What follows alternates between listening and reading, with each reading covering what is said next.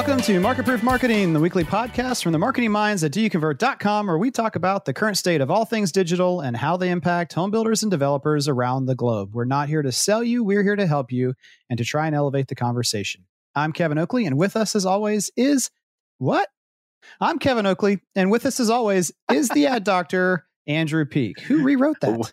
I thought my mind was melting. Like, that is not what I normally say. That is not what you say. I don't even know what you normally say, because I remember I took over the last episode. I'm like, I read it. It felt amazing. I'm like, I'm reading this. I'm so privileged. I'm so honored. I had to put in what you normally have, and I just try to write it out. Okay, now it all makes sense. That all makes sense. But this is 56, and we have Jackie this week. Hi, everyone. It's great to be Jackie. back, as always. As always, yeah, another one. Yes. How are you guys? Good. Jump into some story time. I feel like we always have really, really long episodes, and even if we try to make them shorter, it's not going to happen. No, I think this time we go the opposite direction. We try to make the longest one possible. I feel like I haven't recorded anything in so long because I backed the whole train up.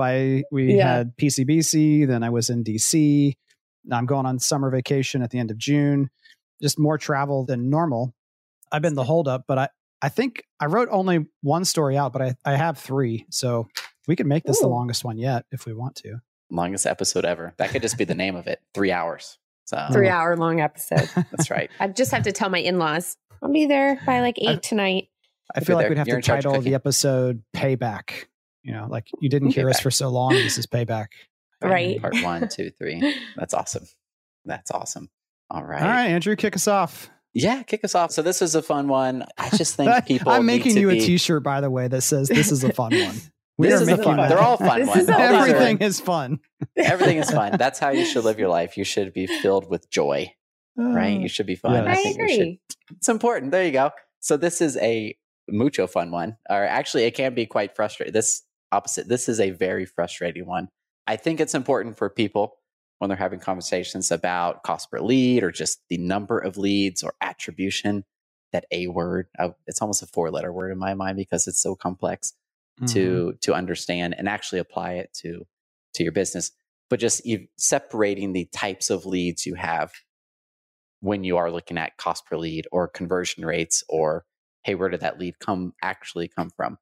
Yep. So in my mind, there would be, I guess we could say, 3 or 4 different categories of leads.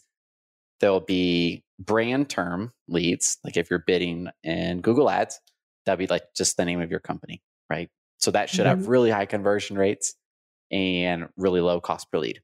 But you're kind of just robbing from organic search, sort of, right? Yeah. I think we. Yeah, I mean, some people see it as boxing out competitors who are, and there's a little bit of that, but for the most part, when you see that happen, you end up seeing the paid ad right above the organic result. So it's a little bit like in old school times, we would put weekend directionals out, and then in front of the neighborhood, you might put 2. It's like, you're here now, for sure. You're here now.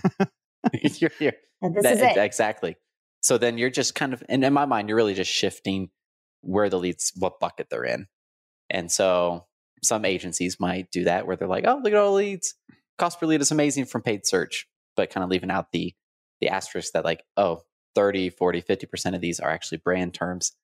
So the cost per lead is actually this. And that would be the other type of lead, would be non-brand term leads. Kind of those 2 buckets.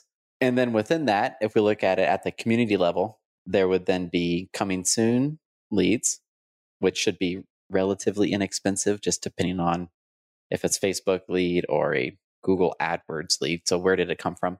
And then if you're using a landing page or not a landing page, and you could keep adding on all these different rules to it. But coming soon community versus a normal actively selling community. Because one person is just getting on a list. The other person is reaching out saying, hey, I'm interested. I possibly want to visit or make an appointment. So the costs will be different. Conversion rates will be drastically different. So just having all those boxes separate and understanding that they will be different, and that's okay, I think is really important. No, I just think there is a special place in HE double hockey sticks for people who try to directly confuse Sorry, I do have four I love young it. children still.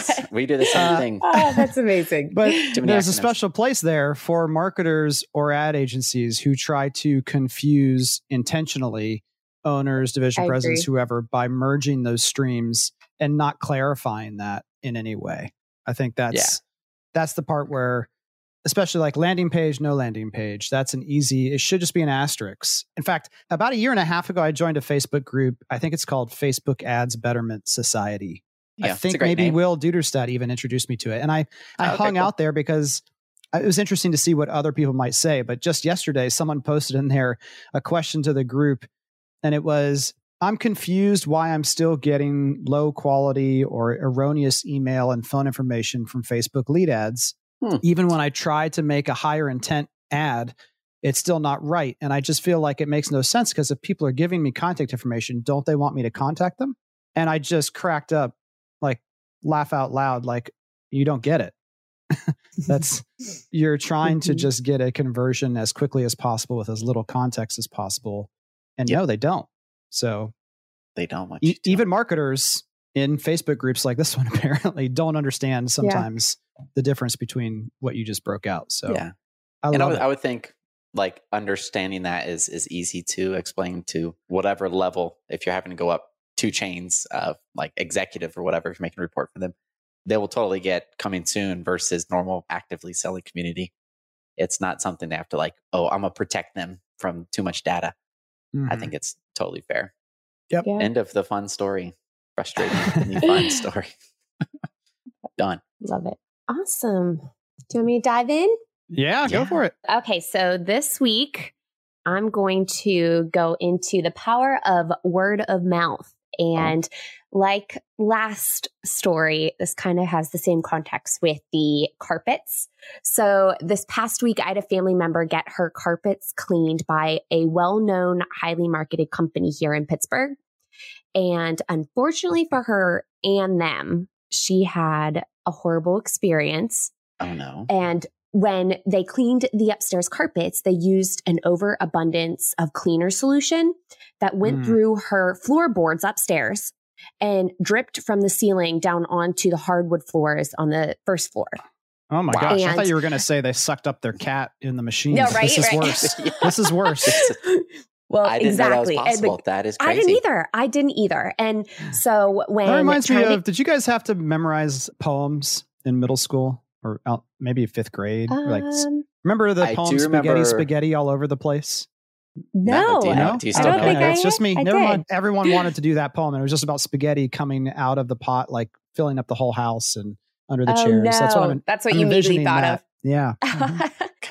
Well, and then so what happened was when she went back to the company to see if they could either come fix, clean up, or help with a solution, they didn't do anything. They explained that that's how much they use for every house. They didn't really factor in the padding, different things with the carpet, and they just said sorry. So in this hyper-connected world, where was the first place she went to vent after coughing up that $600 and being told tough cookies? Where do you think she... I think that Facebook. If she Yes. has a Twitter account, it's going there first, but probably the answer is Facebook. Well, yeah. Twitter would have probably gotten the step-by-step in the live feed, I feel like, if that was the case. That would've been- But instead, funny. it was this really not very nice Facebook post about the company, just Shouldn't warning be, her yeah. friends in Or a should sense, be. which I don't blame her. $600, I'd be pretty upset too. And so the post was shared by 6 friends. And I was following along because, again, it being a family member, I totally understand. But one of the friends I didn't know was going on and saying she was just horrified and actually canceled her upcoming appointment with them. So I don't know if you guys notice this too, but I'm noticing an increase lately with people on Facebook who are posting for recommendations. They want to know, from the people they know. Yeah. So I was amazed. I was going through some of these that people are asking for recommendations, and I was surprised by how many people actually speak up when asked.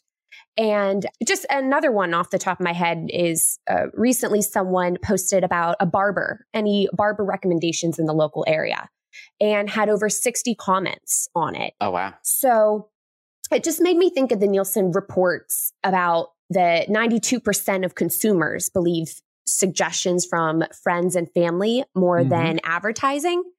And people refer others because they want to share something they love, not just because they might get a discount voucher for it or for future use. And that same goes with something negative when that happens as well. So there's much more to word of mouth advertising and marketing than just, I think some people go in with do a good job and hope for a referral. And just 65% of consumers, I forget where exactly I heard this, but they cut ties with the brand sometimes over just one single poor encounter.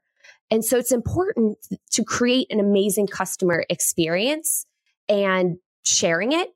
So for home builders, I think if it's the testimonial side of things, taking the time to collect and prominently displaying the honest reviews of the product. And even if someone is willing to shout about the business, make sure, that people get a chance to hear it and capitalize on the good.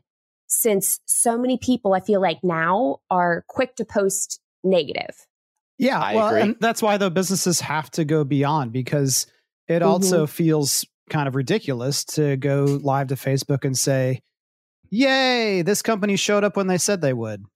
Right? Like that's, and yet businesses all the time, not just home builders, but businesses are like, I don't understand. I'm doing what I said I would do and I'm not getting enough good reviews. And well, showing up, while perhaps exceptional, is not something that someone else wants to brag about you. Right? That's just... I agree. It made me also think of a lot of the referral programs that I've seen come up across. And I know, being with a home builder in the past, I know those were very big, having those referral programs in place, the realtor programs. And I think it is true, the fact that I know when we built our house, we had everyone ask, friends and family, how was your experience? Do you recommend them? And I also know a handful of friends that built with the same company that, got a mixture of good and bad. I know, Andrew, you've gone through this. It's fresh in the brain for you too. So super fresh, super fresh. Yeah. So your friends, I'm sure friends and family are hearing about your experience. Which is crazy, because like just our area, I'm sure it's just like that where you are. It's like half of our friends could be possible buyers for this. Yeah. For I'm telling you, it's crazy. It's obviously the reticular activator system in my brain, because it's what I do. But if I go to a soccer field, if I'm at a party, someone is talking about real estate and someone mentions a community of new homes somewhere, and I'm always like, it's like radar. So like it's everywhere. It is. It is, and there's so How many. about you, Kevin? Yeah, just keep going on that one. Word of mouth is obviously huge, and it's the hardest to hack. Yeah, I mean, you can go viral, but that's different than getting positive word of mouth. Have you heard is different than you have to hear. Like, these are the best folks ever. Yeah. Maybe as you get older, life gets crazy and you have less time to research as much. So the first thing you do is talk to friends and family. I think just making sure that customer experience is a good one and trying to fix any mistakes you can. If there's something that I was just shocked that the company didn't give her some discount or money back, or someone else. I know every situation is different, but that just stuck with me. That's not good. And I feel like that probably really hurt the company at the end of the day. Yeah. Well, and the triple down bad thing that this company did is, in a way, they kind of blamed. They didn't just take no blame themselves. They kind of blamed your friend by obviously alluding to the fact that it must be her home or her carpet, or it's not us that caused the problem. I mean, I remember when the Dyson vacuum cleaner first came out too. Yeah. At Heartland, people would call up all the time about, a bunch of fibers or the carpet being pulled up, and the carpet installer was like, are you using a Dyson? Well, those are just too strong. They just suck up the carpet too much. And so, sorry, don't use it. I mean, I don't know what to tell you, but your vacuum's the problem. It's like, that's awful. Their first thoughts, the carpet. Like, exactly. Everyone's buying this vacuum now. This is not going to work. This is not going to work. Well, the hype was real for that. Mm-hmm. Yeah. Uh-huh. I've got some positive word of mouth to share of my own, actually, in my story. So sweet. If you remember, I think it was episode 54, we talked about the DOR, DOR product that you could put as a thermal camera above a doorway to do counting of traffic units. Oh, yeah. And so quick review, right? I found an email in the spam box. I set up a call, had the call. They're like, we can't tell you pricing. Someone else will tell you. Hadn't heard back from them since then, about 3 weeks ago.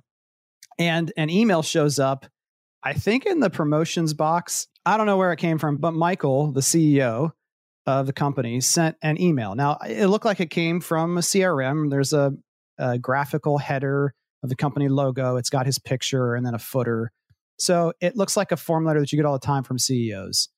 And he's talking about, when they started the company a few years ago, why they got in the business, that they've had some things, but they're working to make it all better. And at the end, he says, if you have a moment, I would enjoy hearing your biggest challenge with growing your business. Just hit reply and let me know. And of course, as marketers and somewhat skeptical folks, I'm like, you know what?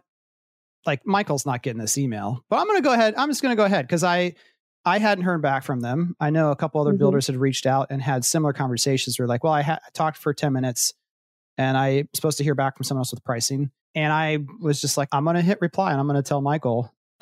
And I think this is nice. I'll just tell you exactly what I said. I said, I've referred many companies your way, and yet no one seems to be able to get actual pricing or order units yet. They keep getting stuck with someone else will follow up, but they never do. That's my biggest challenge. And to their credit, in 2 minutes, Michael emails me back and includes other folks from the team as well. And I think one of them is the head of their sales department. And so he hops in, is like, hey, let me know who these people were. We'll take care of them. I'm on a call with a builder partner, so I can't get back to them right away. He goes ahead and looks through the CRM and finds 2 of them in there. And it's like, here's the latest with them. Here's who talked to them. He even goes back and he's like, I've listened to the podcast. Sorry to hear we ended up in the spam folder the first time, but super responsive. And I was like, okay, time out, guys. Let's separate these into 2 different buckets now. I still want to get home builders access to your product and information and see if this works or not, because if it does, it'd be great. But at the same time, on a separate level, you've impressed me tremendously, because I've replied to CEO letters before and get nothing because it just goes to the black box, mysterious, hole where no one ever replies or looks at it. And so I was like, hey, here's the deal. Here's who we are. Here's what I'd like to help you with potentially if your product's great. You want to come on the podcast? And they're like, sure. Yeah. So I think the CEO is going to come on in a couple of weeks and talk to us. But I just was like, okay, as much as this is a kind of a technological product, we talk a lot about tech. We love tech and how great it is. And even though tech in the CRM sense was the thing that probably sent that initial email out, they had to have the human beings on the back end. And it changed around everything, because up until that point, I was starting to just slowly, not a huge deal to me really, but slowly getting more and more annoyed, / frustrated of, I've now put this company's name out there. I know some people are reaching out and I don't want anyone to have a bad experience. So I just thought that was awesome. And I'm looking forward to having them on, and we can talk about how their product works and other industries that have used it, and just kind of the idea of counting traffic in general. And anyway, it was a good story. I'm impressed. That's awesome. Yeah, that'd be awesome. It'd be cool to have a few builders up and running, and then I'm kind of like be able to tie those 2 episodes together. Right. That'd be like, yeah, all in one. Yeah. No, it's great. Okay. So like I said, I'm just going to keep rolling because I got 2 other fun ones. Got a bunch. When I was at PCBC, had dinner with Steve Shoemaker. Who else was there? That sounds like fun. Steve. Steve's owner, Vernon. Oh, even better. Yeah, even better. Those are 2 of my favorite people in this industry. And we started talking about Disney, the company, and how great it is. And one of them had even talked to Disney about doing training. I think Matt Riley was there with us. Maybe that was another one. Anyway, we were talking about it, how great they are and how good they do with customer service. And I kind of threw out there this idea that I don't think Disney, the company, could be a thing that started today, because it's so inefficient how they do things. It's so incredibly inefficient that it's incredibly expensive to go visit a Disney park, because it is such a unique experience, right? They don't scrimp on anything. They repaint the park wherever necessary every night. Everything is, cast members are just sent out to cause random acts of magic to happen. And if you were to tell a group of investors that we're going to do this incredibly inefficient thing in today's hyper efficient, hyper technology focused world, I just don't know that anyone would be able to start a company like that from scratch today.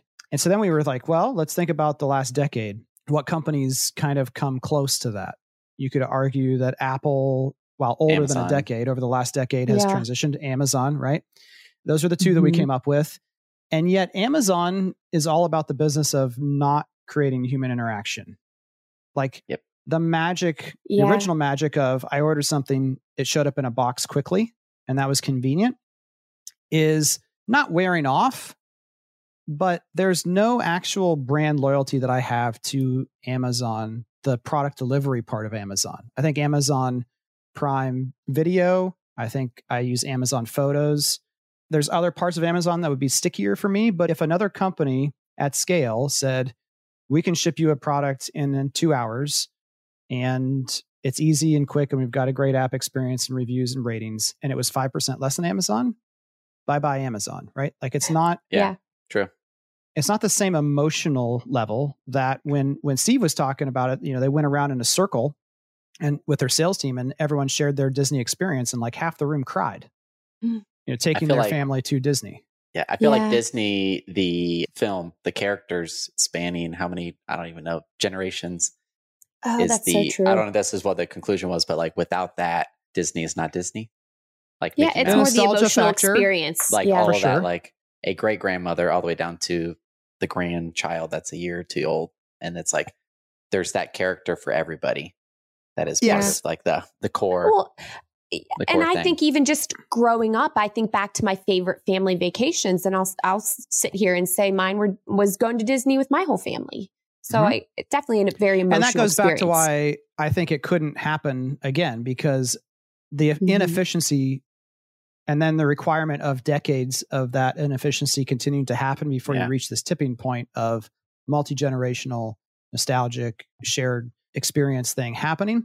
But then the conversation also switched over to this amazing technology, which I'm just going to call an iPad on wheels. We'll put a link in the show note to what this is, but it's, basically a Segway-like looking device, a wheeled base with a long pole. You put an iPad on top, or an iPad-like device, has 2 cameras on it. And we were talking, I think it's Goodall Homes has used this in the wild.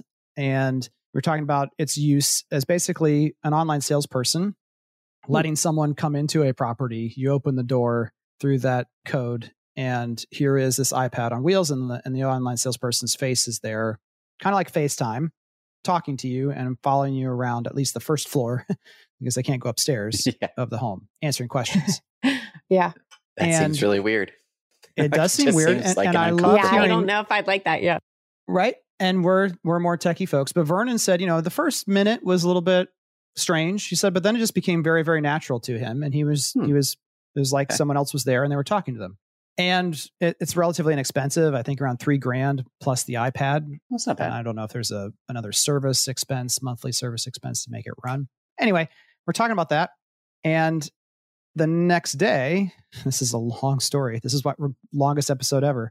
Next day at PCBC, we're talking about the keynote speaker was talking about, change and disruption and technology and talking about how humans and human thought and how important that are, and storytelling and the human connection. And it just kind of brought it all back to me that Disney would never use an iPad on wheels to welcome you to Main Street USA, right? That would be way more efficient. Absolutely not. Yeah. It would be Yeah. way more efficient. Oh, But yeah. if you're going to pay thousands of dollars to go on a trip, like that's not happening. Mm-mm. So I think it cemented this kind of new core thought process, which is as marketers or salespeople or technologists, we always want to find the best current solution using technology. But we also have to constantly remind ourselves that the best solution is a human solution. And so while the iPad on wheels may solve a problem of we can't hire a salesperson to hang out at every inventory home that's an hour away from each other just to wait for someone to walk by, I understand that you're not going to do that. That might be how Disney would approach it. I don't know.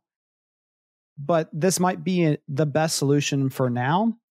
But we can't just say, well, check that off. We've solved that problem with technology, because the best technology would be more like Uber saying, hey, I'm en route to go tour this home in the next 10 minutes, and finding a way using technology to connect a salesperson who's available to show up and be there live and in person. Yeah. especially if they didn't have to drive, and that salesperson could still kind of, if they're working, they could switch tasks, if that makes any sense. Mm-hmm. Like just their office is moving. They could just be in Uber all day, just going to different spots, not driving while working, answering the phone. Which is really what? It's how the existing home market, the used home market functions. Mm-hmm. Exactly. Yeah. So file this all under interesting / just a story. But I think there's something there too, as you listen, that hopefully will spark some ideas in your brain. I'm going to save my third one for next week. But next week, I've got so many more stories to share. Let's hop over to the news. Oh, let's see. And I have my quick live update. Oh yeah, yeah. I'll just put it on there because like Lindsay we haven't closed yet on the Helm, but we had the private inspection. There's some things that were found. They're getting that fixed. And then Lindsay got a email from, I'm 99% sure it's the division president, which she should not have his email. That's another story. Anyways, it seems like we have our delay. We're supposed to close next Monday, next Monday, the 24th. Yeah. And it's like, hey, we should have a good idea of when that will be by the end of next week. We'll keep you advised. There's all the stuff he was referencing in the email. So live update, possible delay. We're going to be living in my parents' house or her parents' house for a little bit. I'm going to guess. Hopefully not too long. Yeah. I'm going to guess the week of July 15th. Oh gosh. Oh man, I hope for Andrew's sake he may go crazy. I might find a hotel for that amount of time. Yeah. I'm sorry, man. We'll find out. It's good. I'm hoping that everything on your list of things that needs done. Yeah, I mean, even if it means two extra week or something, just to have everything fixed when you move in. It was mostly easy stuff, but except if we remember back to the story of having to get the trim corrected on the outside. There was some roof damage to the shingles. So, and I don't think any houses are currently being roofed in the neighborhood. They're all past that. So I would assume that getting a roofer out for that little bit is probably their sticky point. That's I don't know. Harder, Not on the production side. No idea. Could be making it up. Giving an excuse. But it still is That's hard though. 10 days. Regardless of the delay, especially waiting for a house, I can imagine where you guys are at right now. You're just so ready. And I started throwing stuff in boxes because I'm like, I'm ready to go. Get me out of here. And stuff we don't use and stuff that I'm going to secretly I'm going to try to throw it away. Like, we don't need to open that. We didn't use it last time. Like, get rid of it. Good idea. Okay. End of that second story. Well, the good news for everyone listening is that the updates on the house will continue for a little while because people love hearing the updates. So the updates. The peaks are going to make sure that continues. Yeah. Oh, yeah. Yeah. All right. Moving on to the news. Article number 1 from Realtor.com. The hottest housing markets in May may just surprise you. So funny. So, I mean, typically you see California, Austin, Dallas, Houston, maybe Vegas in the past obviously was a top 10 markets in Florida, North Carolina. Nope. Number 1 on the list right now, Rochester, New York, followed by Fort Wayne, Indiana. Followed by Lafayette, Indiana. Okay. Then Boston, Midland, Texas, Columbus, Ohio. Oh, yeah. Go Bucks. Manchester, New Hampshire, Spokane, Washington, Yuba City, California, and Pueblo, Colorado. Those are different, markets. That's not, Did they typical? I feel like it's a affordability thing. Thinking about those, I was just going to say that land. I'm trying to think. Some of those did a big jump from the year prior. It has the listings like Lafayette, Indiana was ranked 30, and now this year's ranked number 3. That's a big jump. Same with Fort Wayne, 21-2. That's incredible. Yep. Wow. Incredible jump. Columbus is no surprise. No, I'm just kidding. But definitely check out the link in the show notes. Check out on your own. Obviously, you want to look at how they're determining what even hottest means. It did say as a group, Realtor.com's hottest markets received 1.5 to 3 times the number of views per property compared to the national rate. So they're talking about people checking it out, not necessarily purchasing or moving, but they're just talking about views per property that's on the market. So people demand. You could kind of interpret that as, I guess, interest. Yeah, interest. Yeah, and I do think you're right. It's being driven by affordability, people telecommuting, having the flexibility to work from home or work remotely, and Our builder in Albuquerque has seen that for a while now. They have a neighborhood pretty far out, but it's got gigabit internet. And so, you know what? You don't have to live in California anymore. You can come out here. And the remote workers are like, that's amazing. I need that in my life. Yes, exactly. So, Very cool. Midwest and the East kind of leading the charge here in recent months as things kind of adjust across the country. It's just interesting to keep an eye on. Nothing in the South. It's not too surprising. No Florida. Oh man, is Facebook in trouble again? Oh, there's everyone in trouble. I think everyone's in trouble. News article number 2 from the New York Times on June 3rd. Antitrust investigations are being started or researched by our national government for Facebook, Amazon, Apple, and Google. Oh my! All for different variations, but part of this, presidential. What do you call it? Trumposaurus. I don't know. No, not the current president. Just on the Democratic side, candidates coming towards nomination time.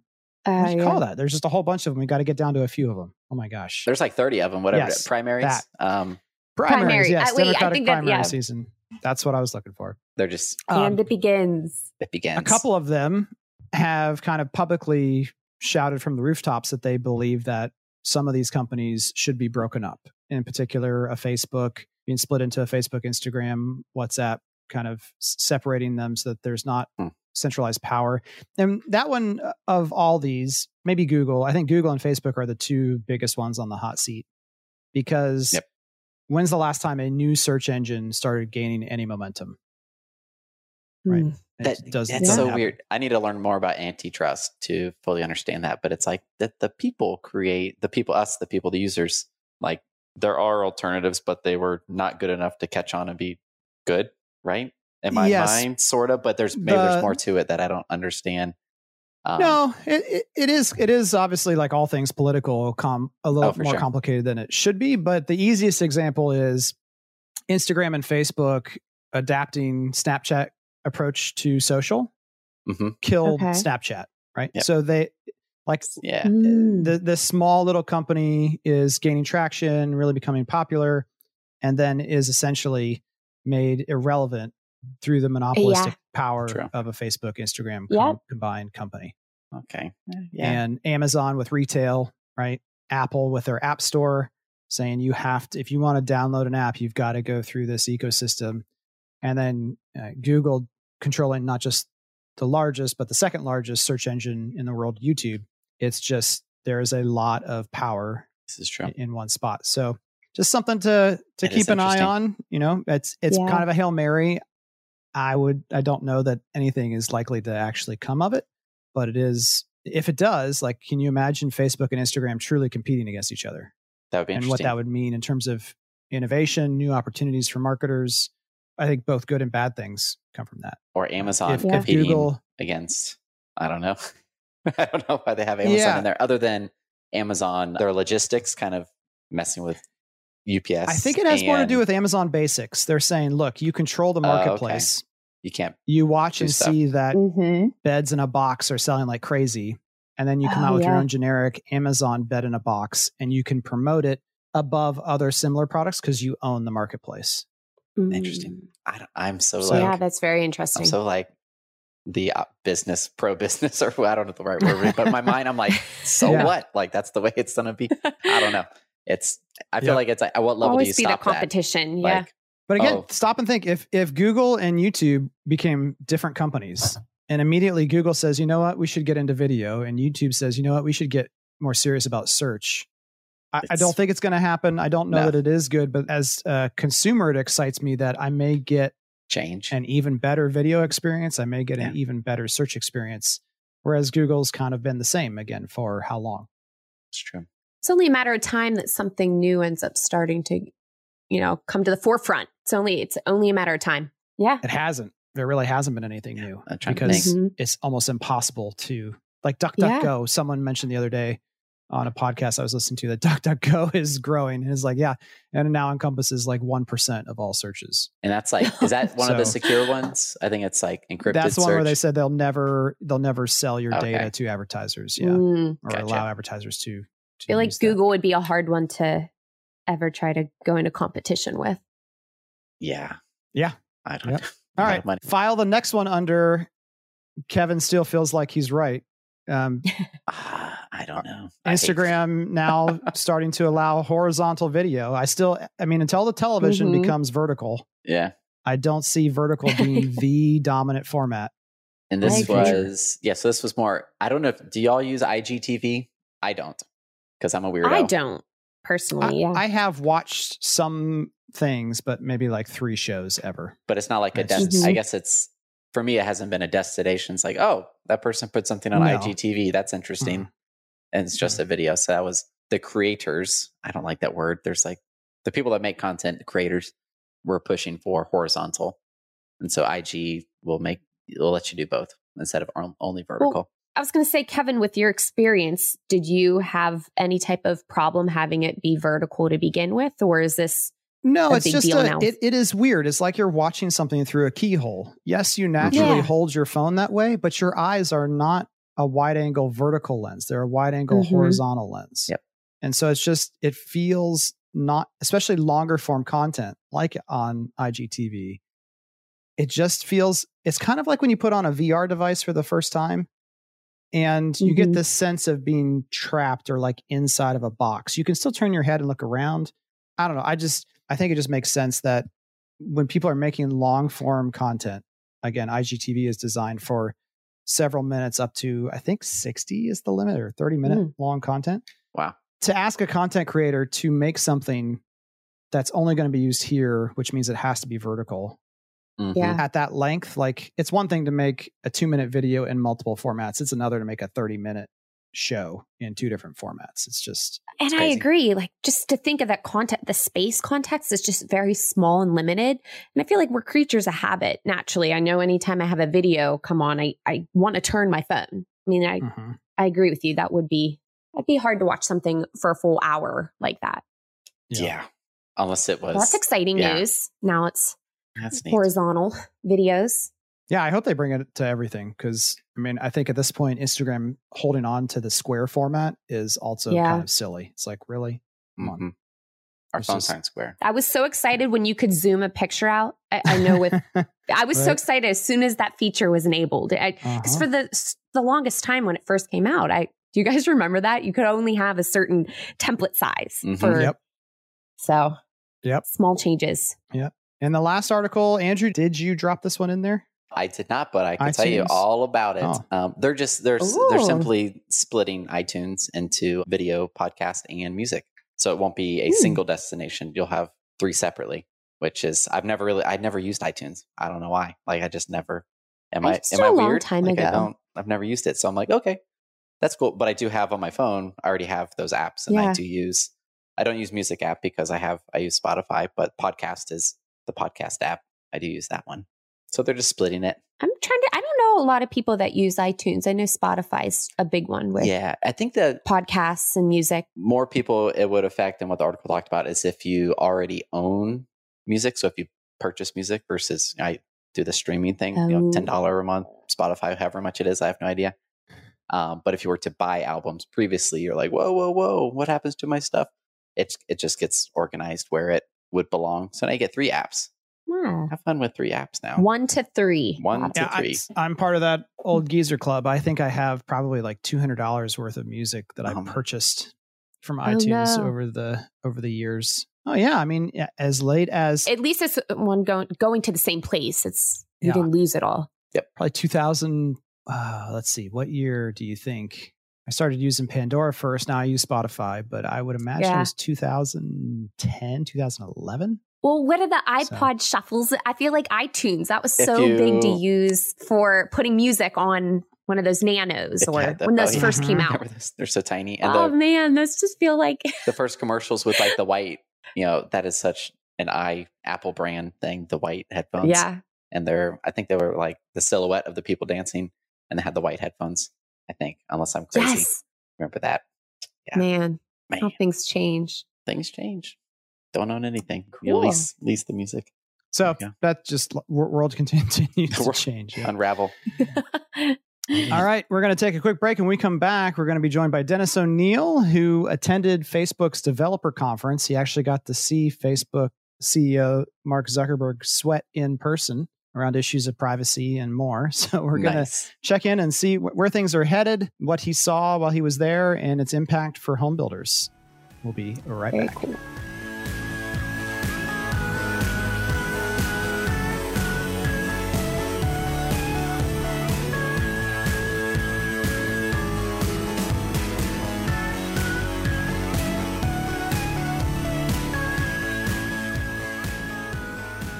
Welcome back to this week's 360 topic of the week, the Facebook fear factor, with someone who is very not scary, Mr. Dennis O'Neil, founder of O'Neil Interactive. Dennis, thanks for joining us. Thanks for having me. Yeah, great to be a part Dennis. of the show. Long-time listener, first-time caller. Even better. First-time Awesome. caller, first-time caller. Awesome. What a fun name, Fear Factor. Ooh, it's going to get crazy. And we love superhero analogies because I couldn't figure out how to make Star Wars analogies work, but superhero ones do. So tell us briefly your origin story, because you were a builder or worked for a builder, right? Yeah. Originally, that's sort of my first entrance into the industry. I started as a new home sales trainee. It feels like forever ago, way back in January of 2000. I started working for Ryland Homes, which has now been absorbed twice and is now part of Lennar. But I worked for Ryland Homes in the Baltimore market. Was a trainee for a couple months, obviously, and then ended up being a salesperson for about 4 years or so. And then I spent another 4 years with Ryland in some sort of variation of sales and marketing management position. Did you ever get a chance to meet Jim Ryan? So somebody just asked me that question too. And I did get to meet Jim Ryan, but not actually until about 2 years after I left the company. Okay.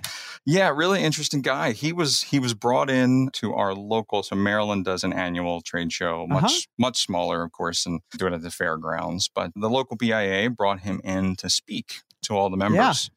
And really interesting guy. And over the years had already, by that point, I had met his two of his sons. I'd met Pete and Jim Jr. because they're both builders. Mm-hmm. So just sort of, we'd done a little bit of work over the years for them here and there. But it was really interesting to finally meet the guy that started the company that really got me started in the industry. Yeah, this is nothing about anything, but it's Ryan, the Ryan family name. Of course, there's different Ryans everywhere, but that's kind of known as the first family in home building, kind of like the Bush family or the Kennedys, right? It's just this dynasty.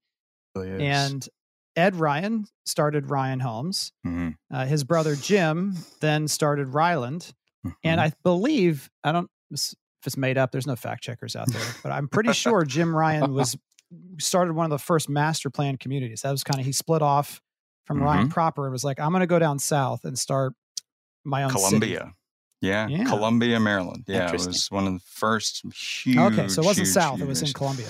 Okay. Yeah, Columbia, Maryland. Well, I mean, I guess at the time they were Pittsburgh, right? Like, isn't that sort of where the company's headquartered? Yeah. So we headed south to Columbia, Maryland, and that community. So Ryland was still building Columbia when I started. I mean, it's tremendous. It's basically, it is the county seat in that area, and I want to say they had finished the last, so there were 7 villages in Columbia. So they finished the last home in the last village while I was an employee at Ryland. And Ryland started in 1967. So 40 years probably that they were building Columbia out. Never-ending community. No. Well, the redevelopment was starting by the time I was leaving, right? So they were already picking some of the early projects and starting over again. So I got to meet Ed Ryan before he died 2 or 3 times. And one time, this old man with a cane just walks into my office and I'm a marketing VP at the time at Heartland. And this guy walks in, he's like, "Where's Marty?" Who was the company president at Heartland. I said, "Well, Marty's office is right next to mine, but he's not here." A lot of times he wasn't there because he was out looking at land.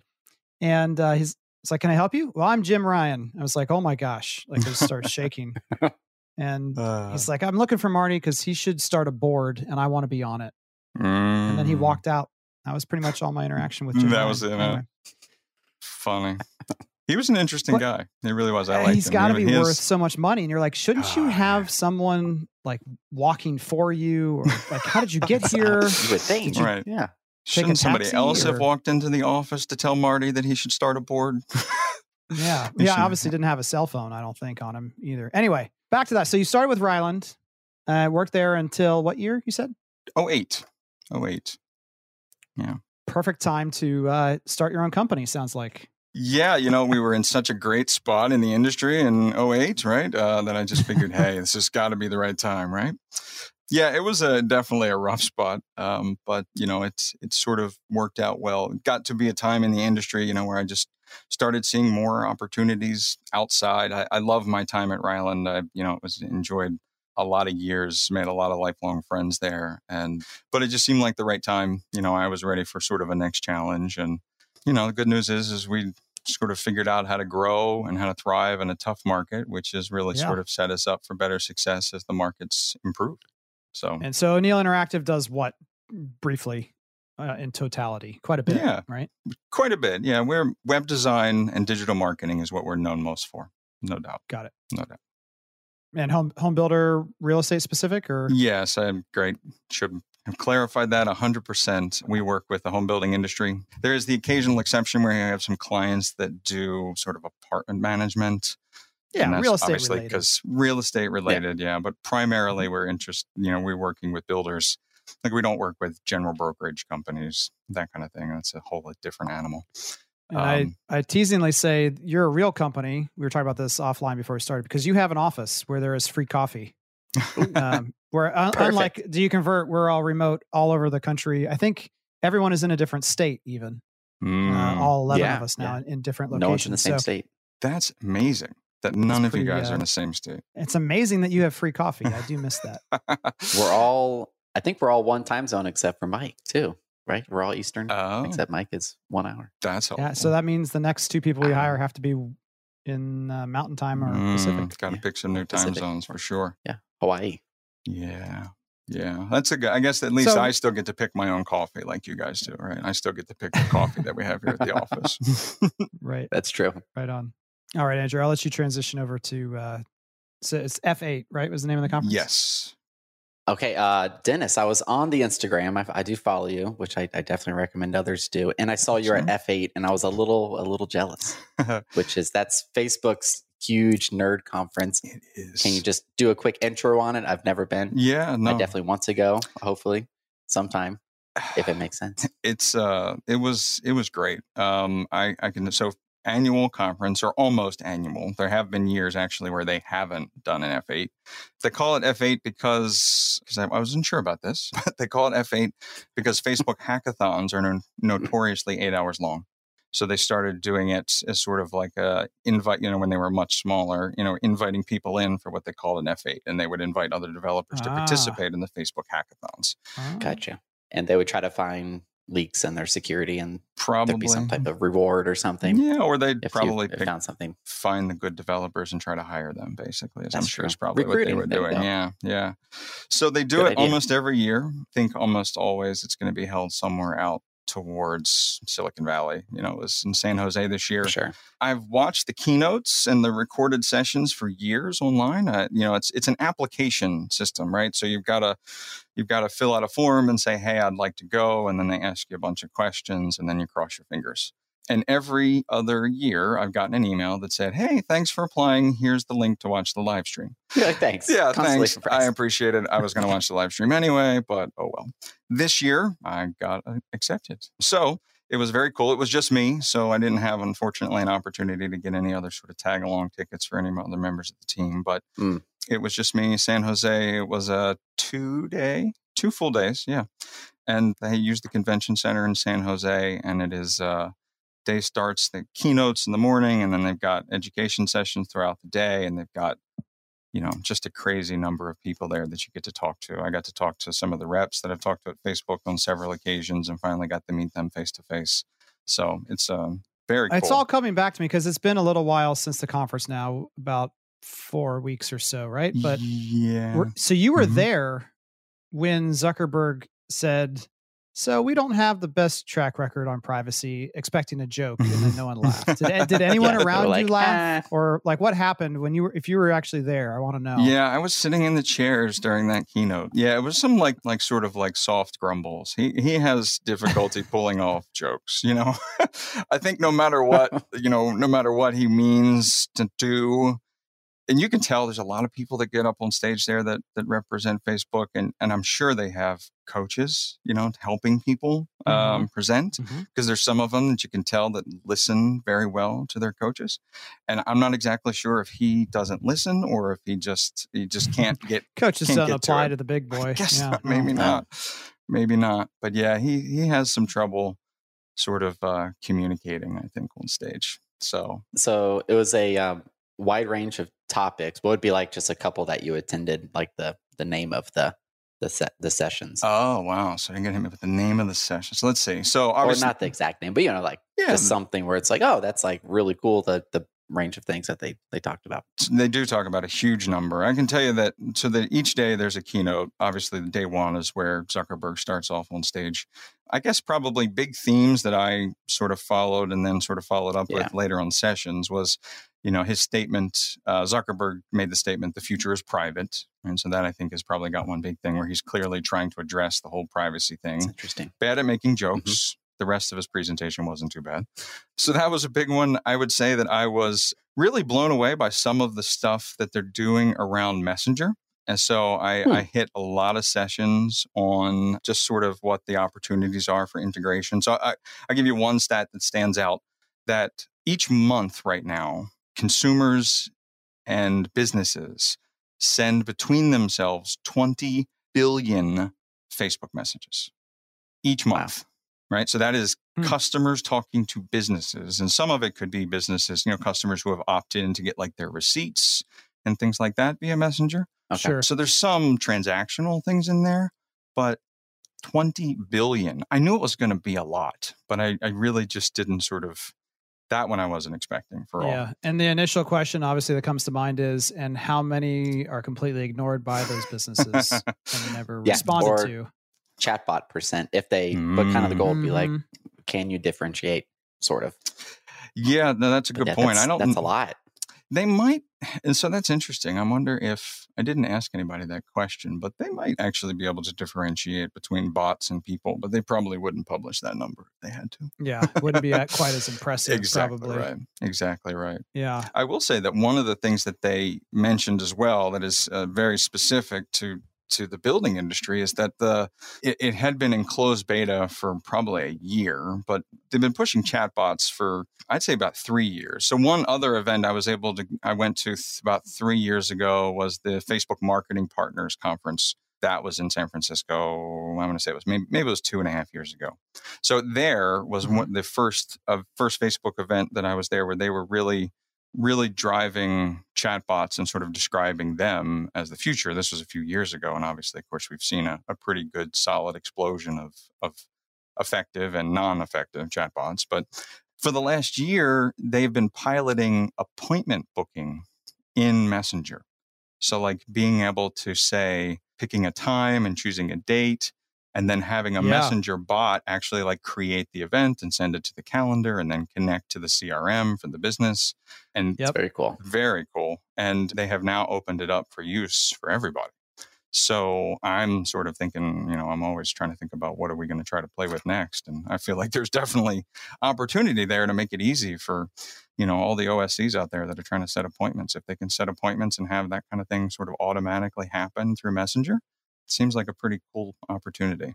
Well, it reduces the friction on the front end. I think if Mike or Jen were on the line right now, they would be quick to jump in and say that the automatic appointment that gets set from that still requires a human being to follow up and confirm / scrub that, because, someone who doesn't know what they're doing accidentally pushes the button or thinks that you rent homes and don't sell them, right? You still have all these other things that you don't want them to just necessarily show up, but that is anything you can do to reduce the friction to the customer is a good thing. And so at least as an initial grab them, get them in, and then, you're following up as a kind of a warm transfer to the online salesperson from that chat messenger scheduling interface. That's awesome.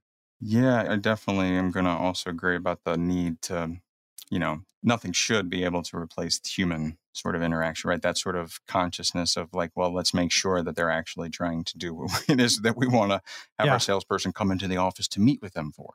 So yeah, completely agree. Completely agree. Yeah. When Zuckerberg says that the future is private, what does that mean for an advertiser / home builder, do you think? It's still...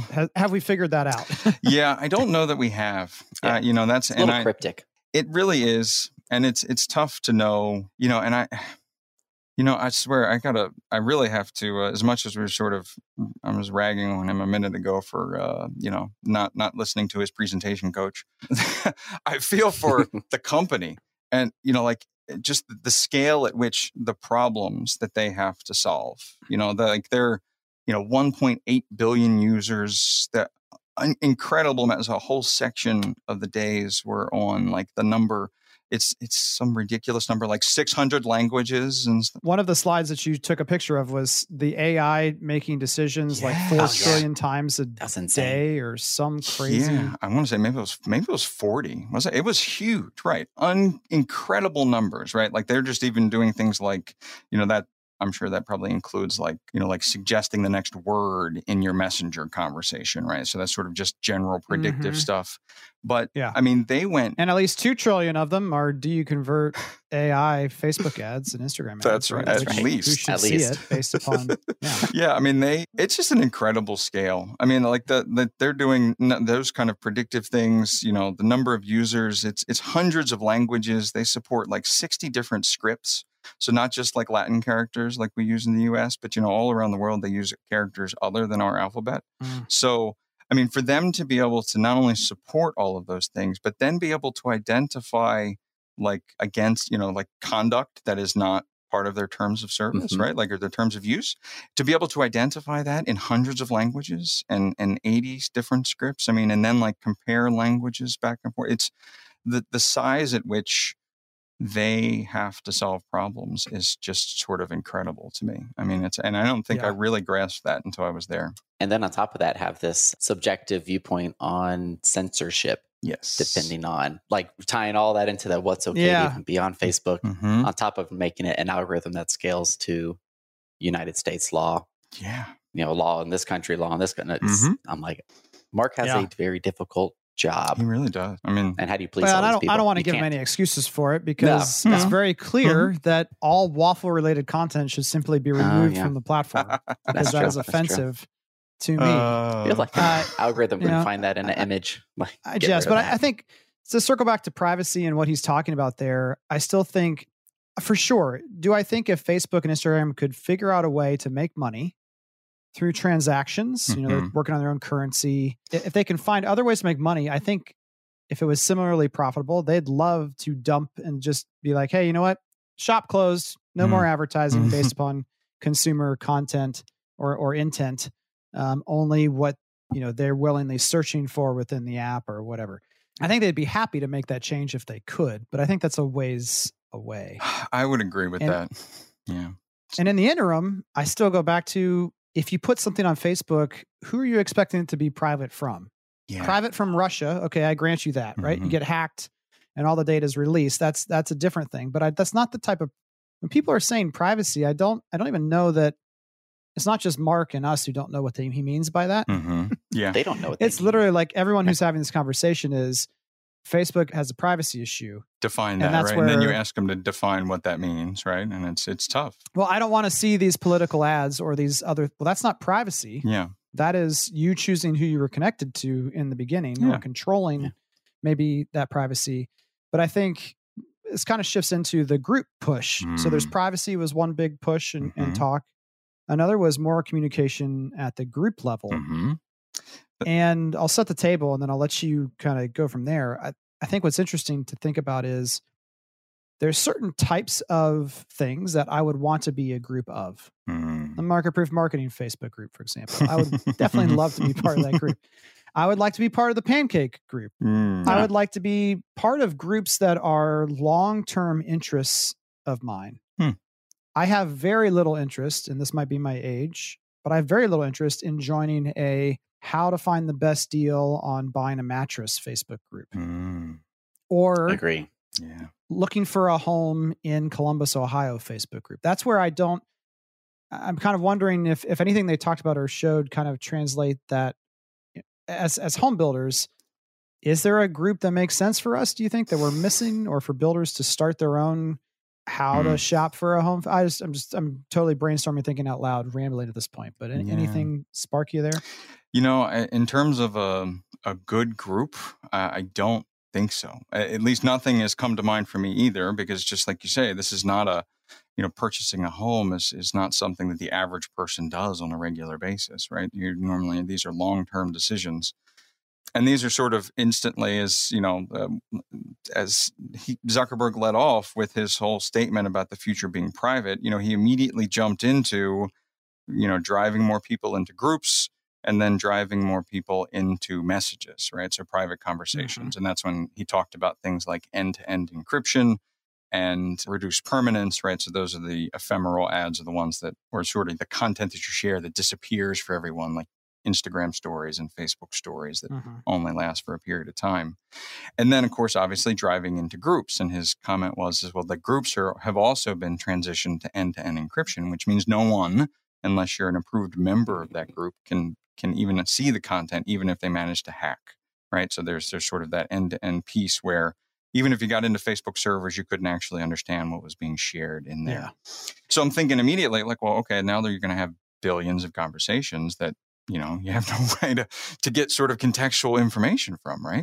Mm-hmm. So, yeah, and spoiler 20 minutes in, but this is going to be definitely a more technology focused episode than others. All right, so you invite a nerd on the program, that's what you get, right? the ephemeral nature of Instagram stories, though, if that content wasn't still there, like my wife would be much less likely to use Instagram stories if she couldn't still go back in her own account and pull those back in and view them, organize them into categories or groupings for her profile page. So while they're temporary for the public to see, they still pose a huge privacy issue of that's all still held. And so I think there's a lot of messiness still in what they're talking about. Back to groups.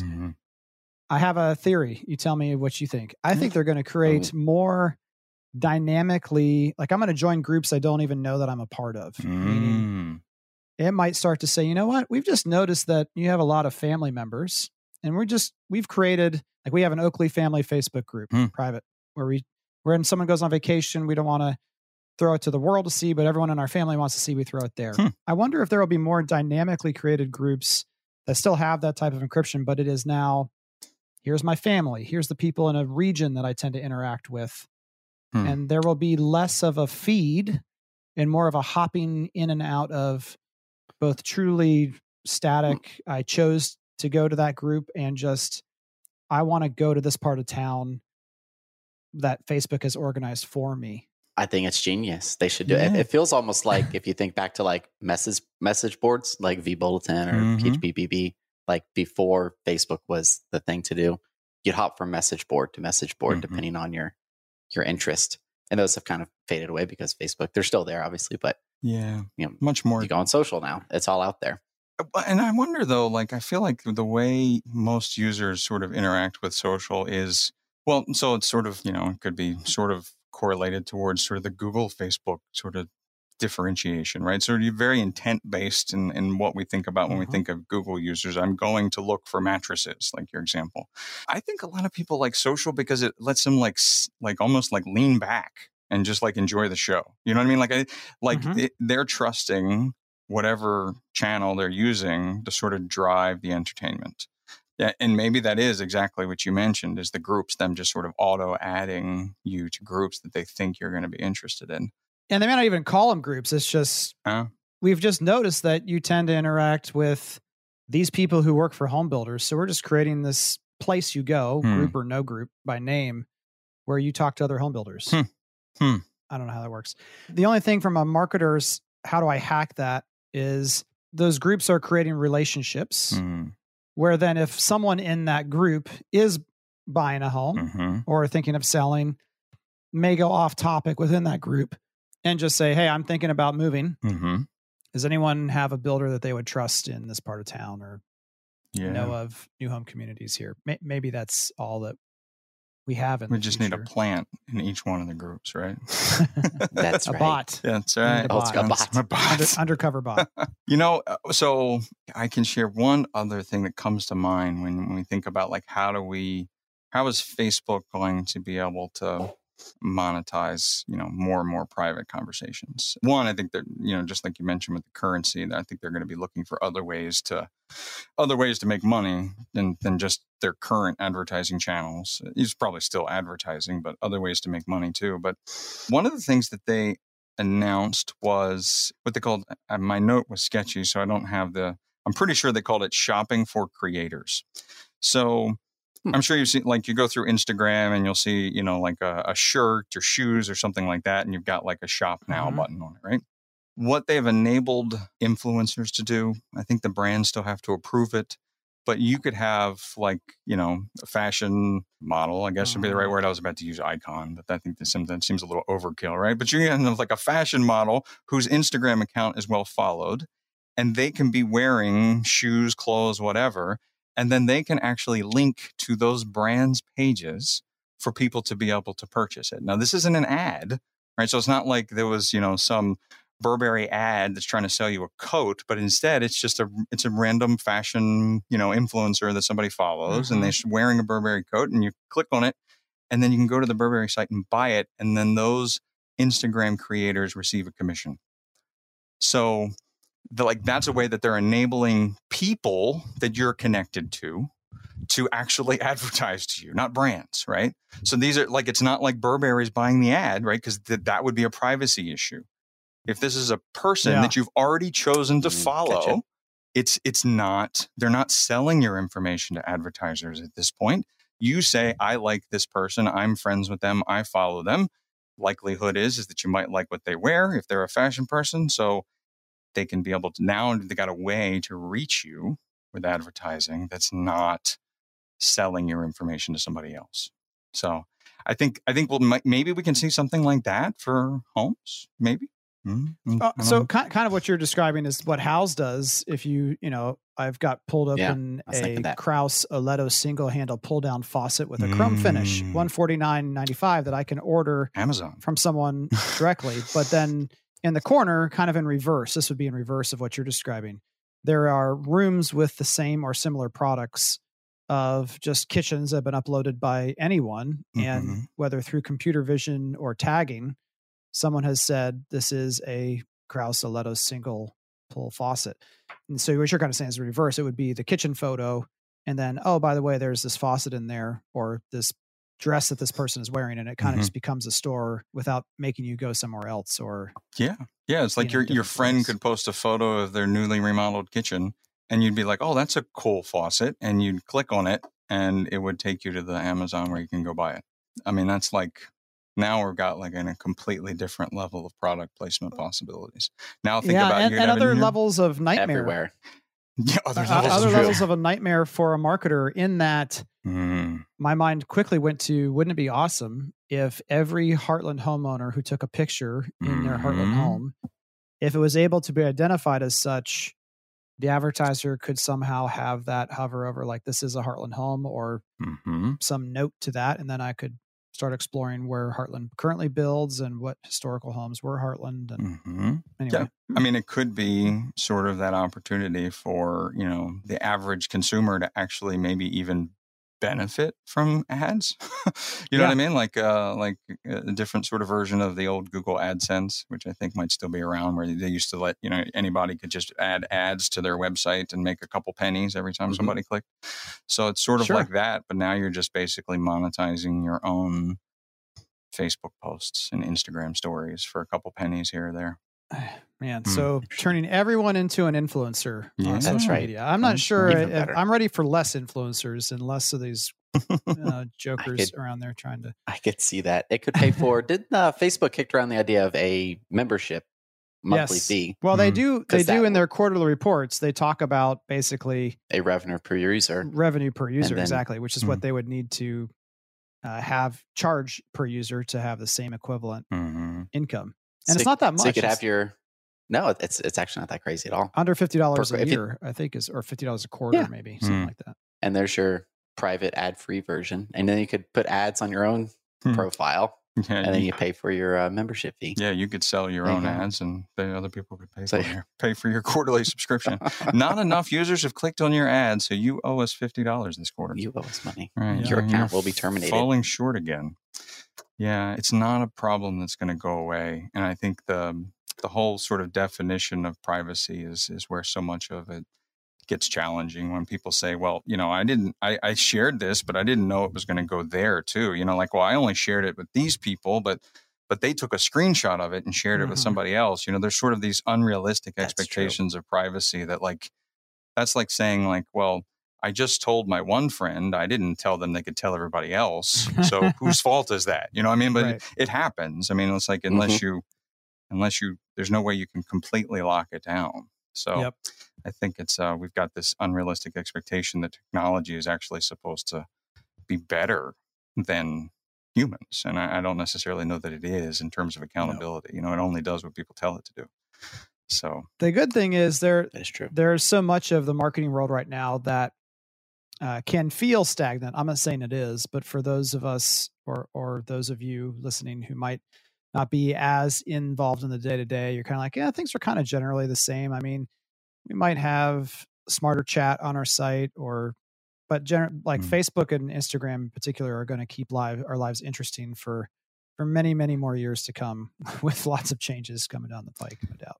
I would agree. It's impressive, really, how much they constantly are changing. If you think about how often Facebook changes things to the point where people don't like it, but they do it because they're trying not to be replaced by somebody who's moving faster than they are. And in the news segment, we'll talk briefly about the fact that a lot of these tech companies are potentially being looked at antitrust issues being broken up. And so, game on if Instagram suddenly becomes its own company a year from now, because they do say, look at that and say, hey, you can't have all these things connected in that way, is you just kill competition. If Instagram and Facebook both became competitors, that could make life really interesting for marketers and open up a whole bunch of new opportunities, because they're each going to have to go on their own hunt for revenue too. So one more tackle note to that, which would make that really interesting if that's what the antitrust tries to do. One of the things that they announced at F8 was that they are merging messaging between Facebook Messenger, Instagram DMs, and WhatsApp. So they're all essentially, you're going to be able to, no matter what app you use, you're going to be able to message other people, and you use the app of your choice and they use the app of their choice. So they are deeply integrating them. And I think that's a race to prevent the ability to break it up later, one. And two, make sure that whoever gets left with whatever piece, if a breakup does happen, which I still don't know that it will, but if it ever did, if you have all of the user data from all those essentially available to all others, everyone has a fair shot now. So it's not like WhatsApp or, just in terms of, if I can communicate with an Instagram user, even if I don't have an Instagram account, all those platforms have to have a total awareness of all users too. So it's not like people who killed their Facebook account and are now only on Instagram. Instagram would have an advantage potentially in today's world if it got spun out on its own, because of perception and actual usage being what it is. Yeah. Whereas, anyway, let's leave social media land and talk just for a few more minutes about data and maybe even privacy from a different perspective. And that is websites. You mentioned that O'Neill is a web development company as well as doing digital marketing for home builders. Most people think that means we have to talk about design and UI and mobile and all the rest. I kind of want to just pick your brain a little bit more on the data side. Obviously, there's Google Analytics that gives us a lot of good information. There's data in your CRM when people become a lead. But some of the interesting things that I've heard you talk about are kind of these middle steps or pieces that are not as easy to view or just kind of forgotten in terms of opportunity potentially for data on a builder's site. Give us some examples of what you mean by that. Yeah, happy to. It's a lot of this started just one step back, and just like you guys were talking about the pages per visit and time on site and, sort of traffic volume, sessions versus new versus you're sort of new versus repeat visitors, right? So you're talking about sort of these common metrics that Google Analytics brings to the top for everybody. And these are good metrics, right? These are good ways to evaluate how things are going.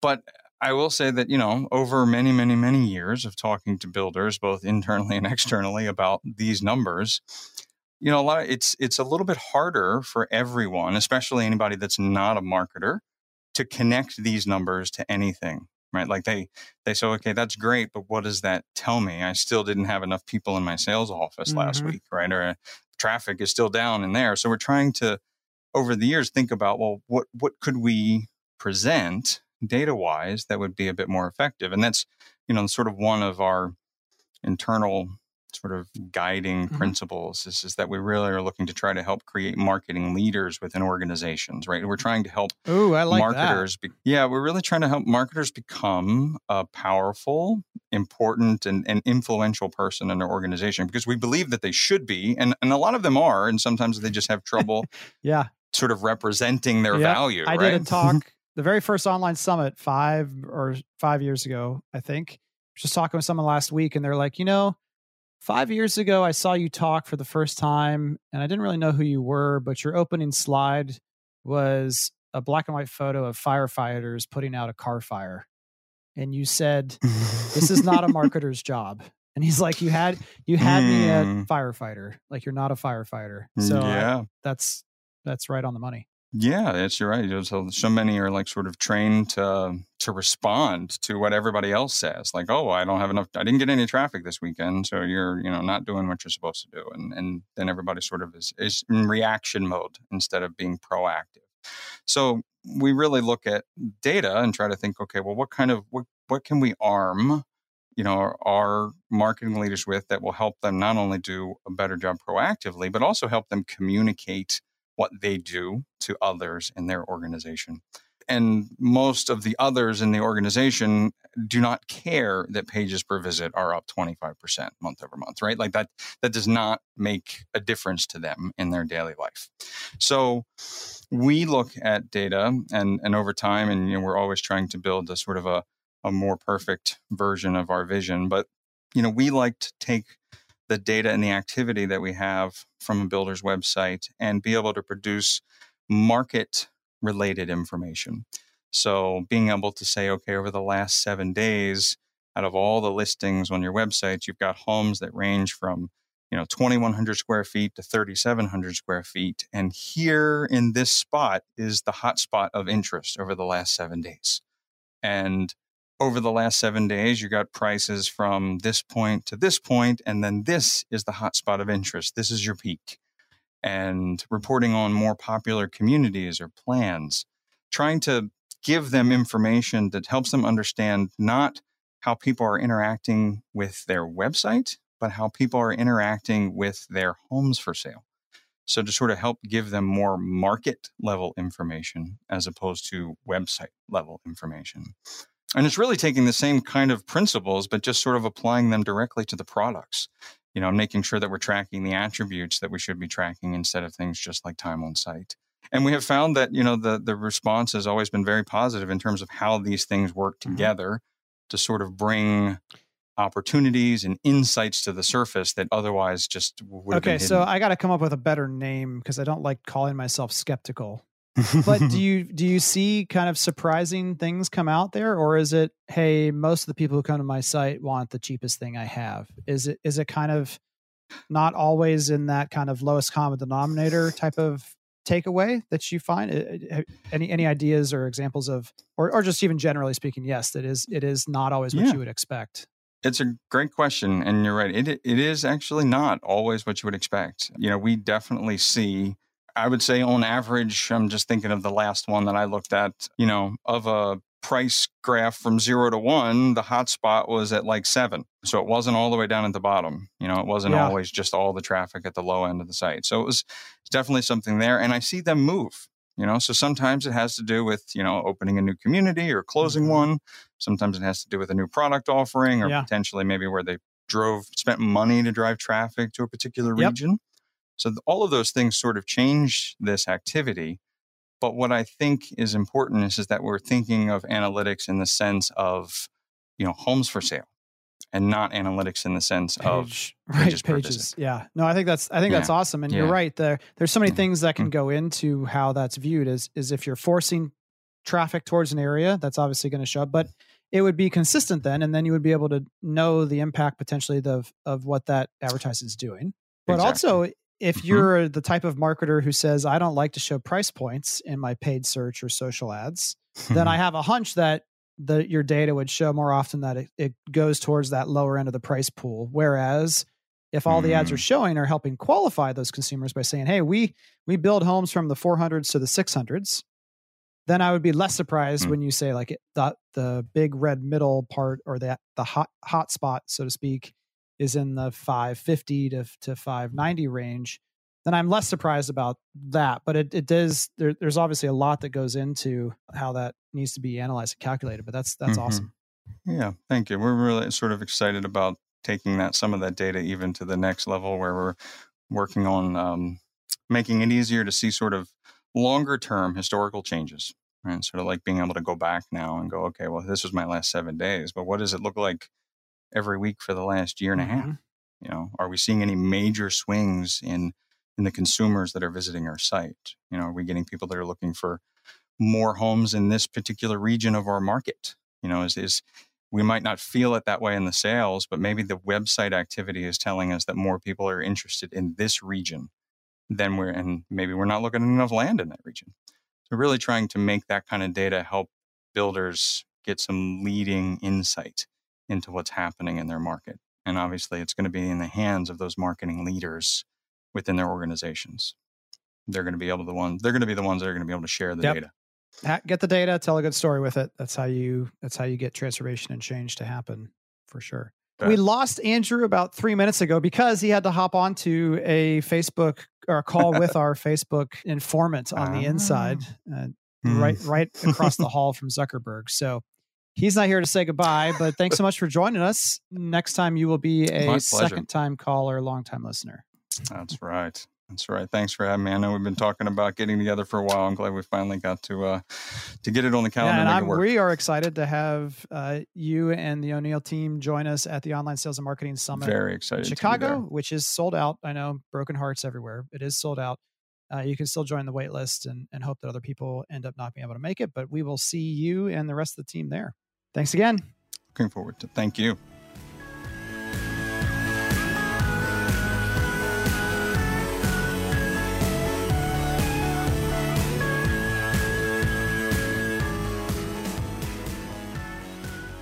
All right, that'll do it for this week. For published articles, blog posts, videos, and more, check out doyouconvert.com. And it's also the best way to find out how to connect with all of the Do You Convert team on Facebook, Instagram, LinkedIn, and the like. Have a great week. We'll see you next time.